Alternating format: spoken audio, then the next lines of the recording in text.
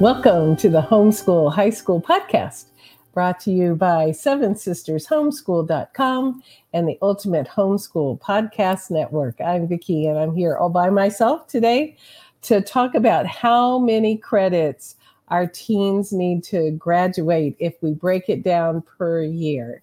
So sometimes parents want to know, really per year. We know they need X number overall by the time they graduate, but really, what does it look like each year? So let's talk about that. Let's make it practical. So, all right, how many credits do our homeschool high schoolers need per year in order to graduate? All right, you know the answer to this? It's always the same. There's not one right way to homeschool high school. You want to do what's best for your teens. So let's start with the basics, though. Each teen needs to graduate with the number of credits they need, minimum, that are in the state requirements. Now, all right, even that, there's not one right way to homeschool high school. And some homeschoolers say, the state's not going to dictate to me what credits my kid needs. So, okay, I'm not going to argue with anybody. But if you're not sure what your state requirements are and you're following them, which most of us do, is check your state Department of Education requirements for graduating high school, and it'll break it down what the state requirements are, because each state has a different number. So usually it's between 17 and 26 credits. Most of them are 20 to 24, but it does vary by state. You can also, if you're an HSLDA member, so Homeschool Legal Defense, you can get that information, I think maybe at National Homeschool Advocacy, which is, support group for homeschoolers.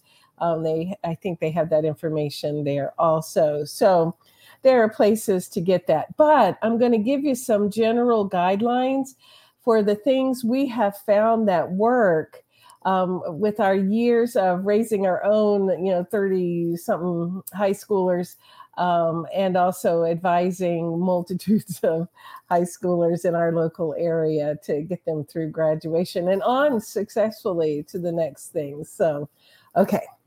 All right, here we go. Okay, so the number of credits will vary for what your kids need each year, according to what your teens' goals are.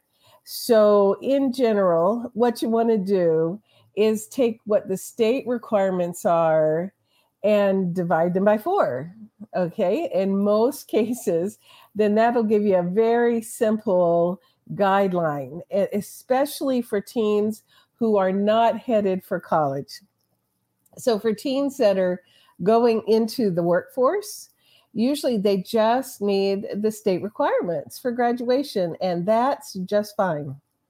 So you want to, give them what they need and not burn them out. So if a state needs 20 credits for graduation, then a teen will need 5 credits per year. A lot of states are more around the 24. And so if they're heading for the workforce, then, 6 credits per year. All right, so that's that just basic guidelines. And in those states, a lot of states, there are basic requirements that you got to kind of hit every year. So you'll need, language arts. You'll need a math until they get their maths out of the way. Then you can put an elective in that place. They usually need some kind of a history, American history, world history, civics, economics, the courses like that, social sciences sometimes. And then they usually need 3 or 4 sciences. And so that would be like biology, chemistry, and then states will vary whether it's health, physical science, physics, elective sciences. And so you check your local area for that. Then a lot of states have world language requirements. So what are those? Usually it's 1 or 2. And then a certain number of phys ed requirements. Usually it's 1 or 2. Health requirements, if those aren't considered a science in your state. And sometimes technology requirements, although that's kind of funny with our kids, they're all digital natives these days. But anyway, Driver's ed requirements or driver's ed electives, fine arts requirements. So you break that down by year. And so you can sit down with your teen and kind of plot that out. So for a workforce bound kid, what do you want to do? So, English language arts each year, what histories, what sciences, what maths, what world language, when we want to fit in the fine arts, when we want to fit in phys ed, when is driver's ed going to happen, and then what electives do we need? So workforce bound teens sometimes will have an interest they'll develop for their electives, and sometimes they go on into training for their trade that they're interested in. And so they will use those for career exploration and electives there. So very, very basic.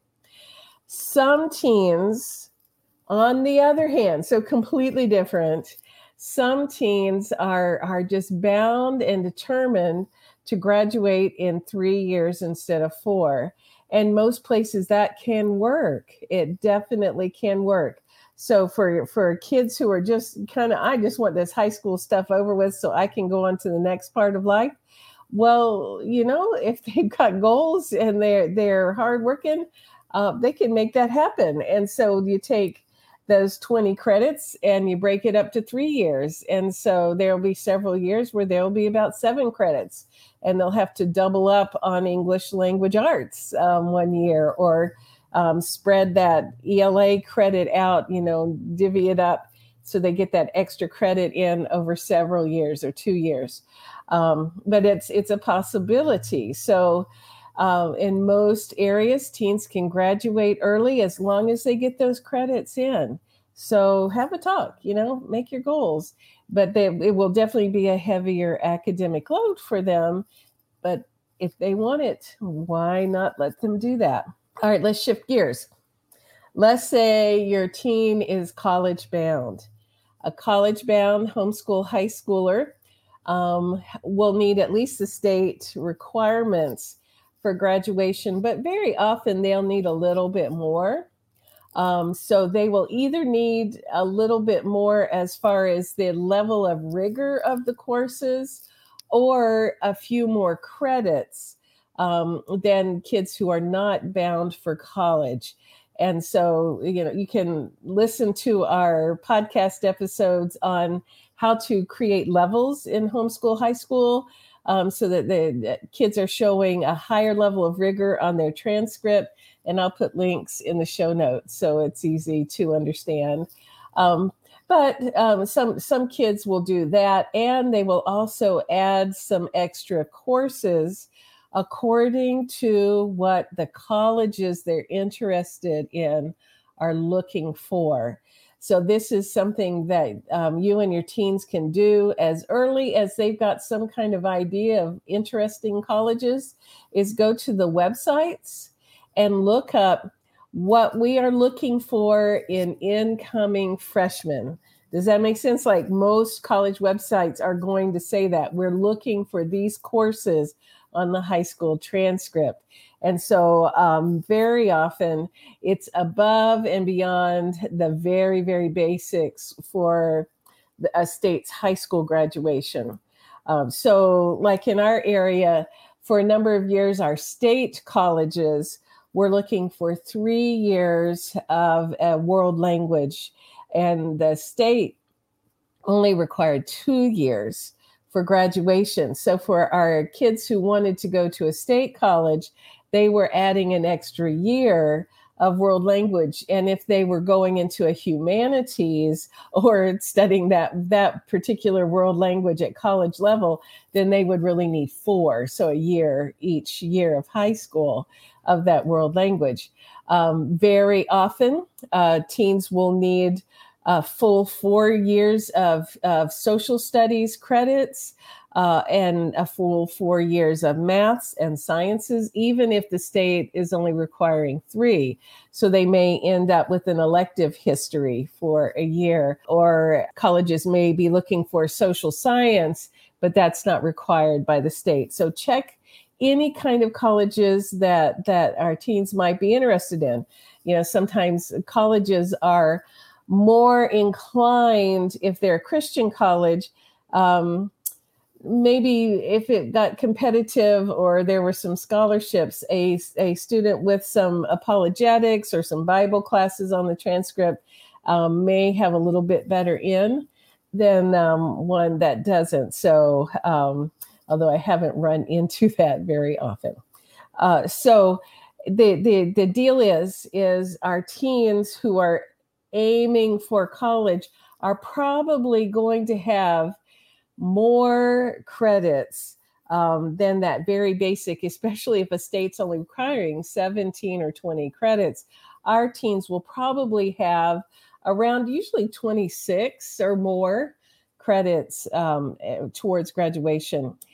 One thing that's really cool, though, about homeschooling high school is when our teens know what they are interested in, like their hobbies or a major that they're aiming towards in college, we can build their elective credits in the direction of their interests and really build a solid transcript showing their willingness to invest in the electives of interest. Does that make sense? So if you had a teen that's interested in history, to earn extra credits in history electives in specialized areas, things that are really into their interest zone. So in the years I had served as an academic advisors for our juniors and seniors, and I had a history major kind of teens. We had teens doing extra credits in areas of interest like World War II or European history or history on the African continent.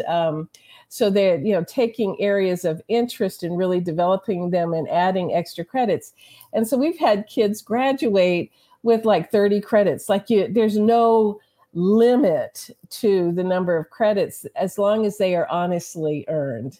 And so, you guys know between you and God whether a credit is honestly earned. So what you do with those the elective credits, when you break down the credits on the transcript, put them in order each year. So language arts in the same place, for 9th grade, 10th grade, 11th grade, 12th grade, math in the same place. So like maybe ELA first, and then math and social studies and science, the world language, and phys ed, fine arts, and then the various electives.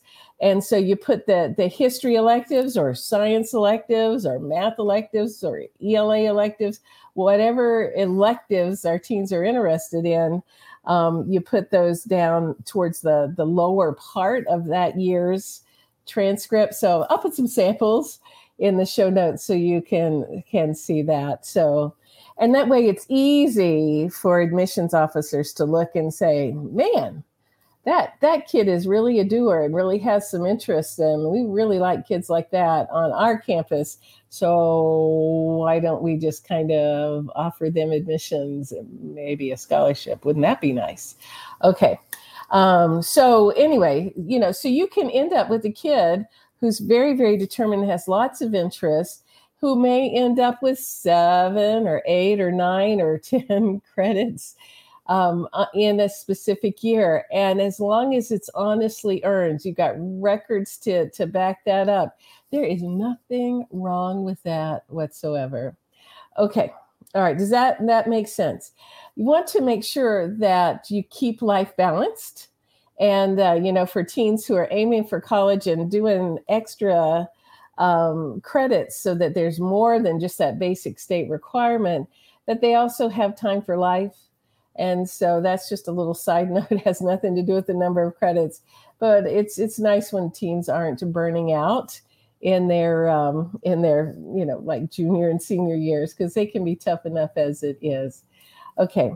And then do also remember, for the college-bound teens, a lot of colleges are looking for a higher level of rigor. So you may not want to do 10 credits if your teen is going to struggle hard to earn a high level credit on their transcript. And so keep it closer to, 6 or 7 credits. and do that honestly. So, and again, I'll put it links in the show notes on how to show and earn a higher level of rigor on the homeschool transcript, because teens need to be able to do college level work and be ready for that when they get to college. So earning some of that kind of rigorous credit during high school shows they've got the stuff that it's made of. So does that make sense? Okay. All right. So I want to invite everybody to ask questions in the Seven Sisters Homeschool Facebook group. This is a great place to get some support.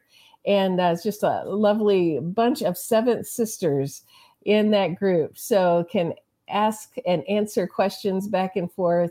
It is good resources. So it's the number 7 Sisters Homeschool, all 3 together, squished together into one word, Seven Sisters Homeschool Facebook group. You can also send us an email real quick at info@sevensistershomeschool.com.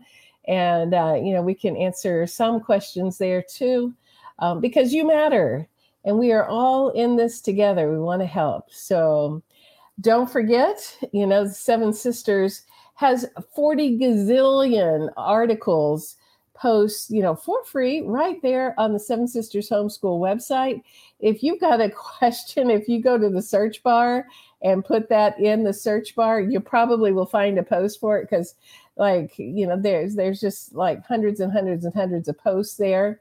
And also the Seven Sisters Homeschool curriculum. And if you're new to Seven Sisters, please download some freebies and get a taste for what it's like for you to get hold of curriculum that has been vetted by teens.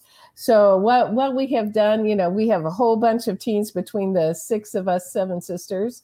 Who's the 7th sister, by the way? You are. And so we had, our teens were so opinionated. They did not want to do busy work. And they would often tell us that textbooks always have the same number of pages each chapter, whether it had anything to say or not. And they were just kind of insulted by busy work. And if they wanted to do a higher level credit than, just an average high school credit, they didn't need to do busy work and read, busy nothings in a textbook. And so they wanted something meaningful that they could actually delve into and it mattered to them in order to level up. So Seven Sisters curriculum was designed to follow the scope and sequence for credits needed for the transcript, but to be as minimal as was honest, and then to have lots of enrichment that teens could choose from to develop their interests and level up. So it's no busy work, levelable curriculum. It's all downloadable, so the price stays affordable. And also for our friends who are in co-ops, and then it's gotten to be more popular in the Christian schools, we have special discounts that we can create for them. And also for our friends who are in states that reimburse. Some states will reimburse curriculum if you meet certain guidelines.